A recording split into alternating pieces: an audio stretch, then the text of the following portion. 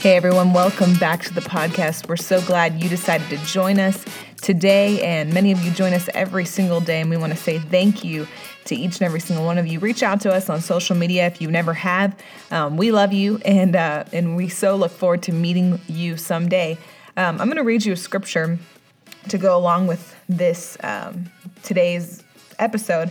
And it's just to encourage you, too, that the fact is that you're listening to a podcast, you're going after godly wisdom. And so I just want to read you the scripture, what the Bible says about godly wisdom and going after it.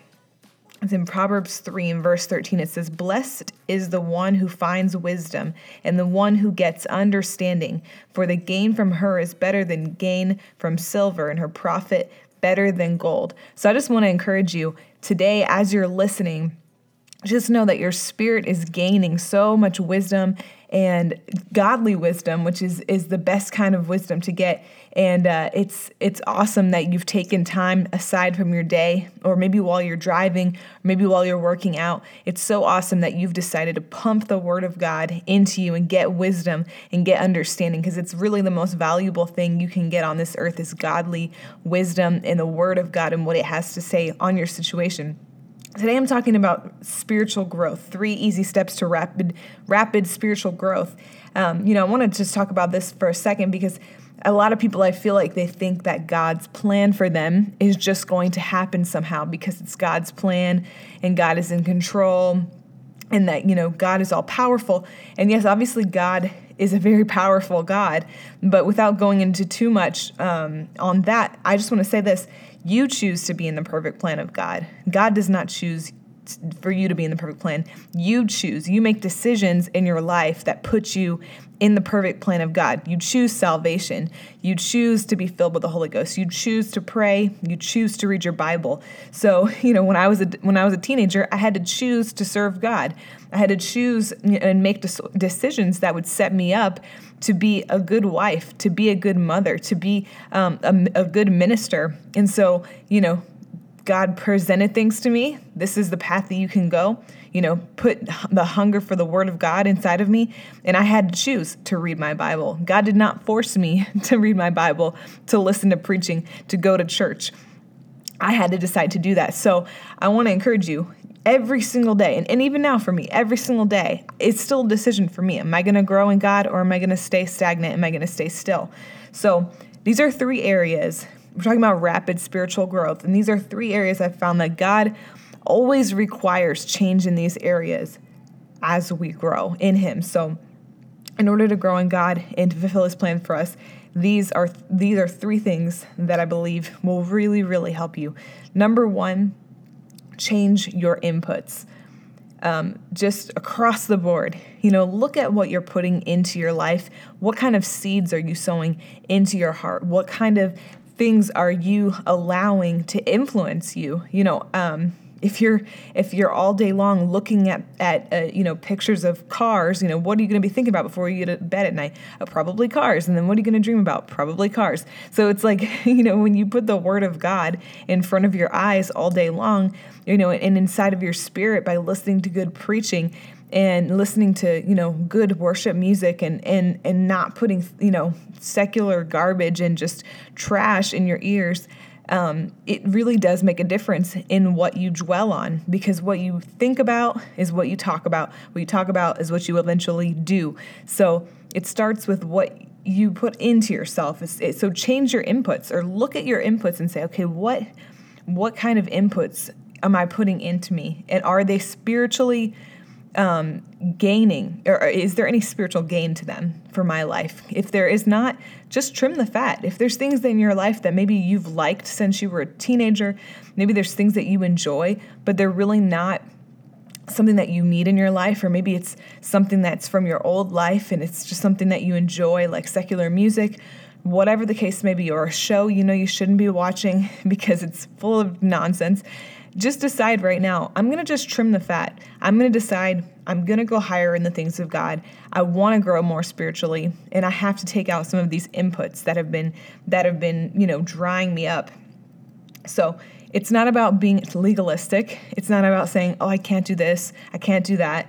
and then telling everybody else they can't do this and they can't do that. No, it's about you saying, I want to grow. I want to grow in God, and I'm not willing to let one little thing like music or a TV show or some kind of input that, has no spiritual gain to me, but then I'm not willing, like video games, Yeah, you can spend like your half of your life playing video games, and it'll waste a lot of your time, and it'll be maybe a lot of fun for you, but what are you going to gain spiritually? Nothing.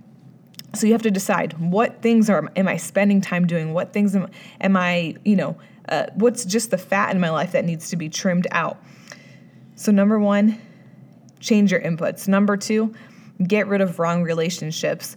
And if you want to listen to podcasts on relationships, just scroll back into this podcast channel. You'll find a lot on relationships, on finding the right one for you, and on being in God's perfect will, praying for your spouse, your future spouse. But I'm not going to spend a whole lot of time here, but there's something about you becoming the person that God wants you to be for that person that he has for you. So, don't be the person that's talking about somebody else 24 hours a day. Don't be the person that's sowing bad seeds of bad friendship and bad relationships. Be who the person who you would want your future spouse to meet right now. And if that scares you a little bit, then that means you have a lot of changes to make. If you wouldn't want to meet your future spouse tomorrow because there's a lot of things that need tweaked and need to be changed in your life, then just decide, I'm going to make those decisions right now. I'm going to be the person. When we think about relationships, people are like, they're already scrutinizing the other person, that they're like, they better be like this and they better be like that. No, look at yourself and say, well, I'm going to be like this and I'm going to be like that. And I'm going to hold my life to a higher standard by the word of God. I'm not here to, look at everybody that I know and say, are they, and then judge them to what standard I think they should be at. No, let me look at myself. Let me use the word of God as a mirror and look at myself and say, am I the person that God wants me to be? Am I the spouse that God wants me to be? And if you're in a wrong relationship and you clearly know it, you're totally going against what the Spirit of God is showing you to do. You have sandpaper, in your spirit every time you're around this person. Just forget it. Just drop it. I know it's easier said than done, but just decide, listen, there's not going to be anything, and surely not some stupid relationship is going to take me out of the call of God for my life. Absolutely not. And then I want to add this in here too. As a young person, if you're single, you better protect yourself.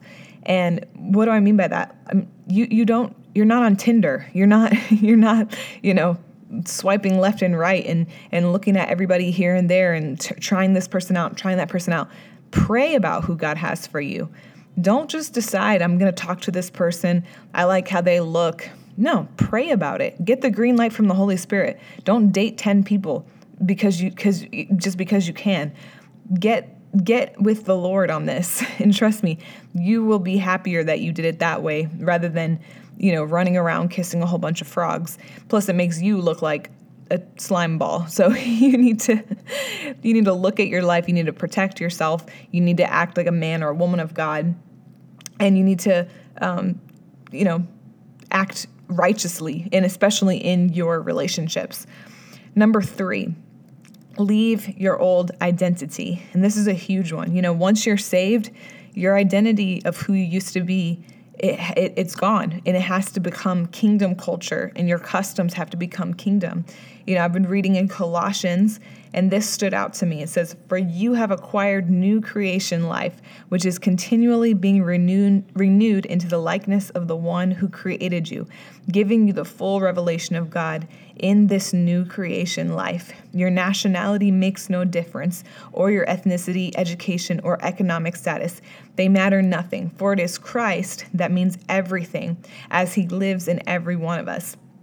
So your spiritual growth is not based on what kind of family you came out of or who your parents are. It's based on you making the decision, I'm going to grow in God. I'm going to let my life be used for the kingdom of God, no matter where I came from, no matter, what I look like, no matter no matter what circumstances I came out of, what background I came out of, I want my life to be used by God. And you know what? It's a level playing field. For the person who grew up in church, it's the same. They have the same guarantee and shot as the person who grew up in the world. If you decide at any point in your life, you decide, I'm going to be all in for God, I'm going to do everything that God's called me to do, you get to do that. You get to decide to do that. Just like you get to decide, I'm going to be a Christian, I'm going to make heaven my home, and I'm going to make my life count for the kingdom of God.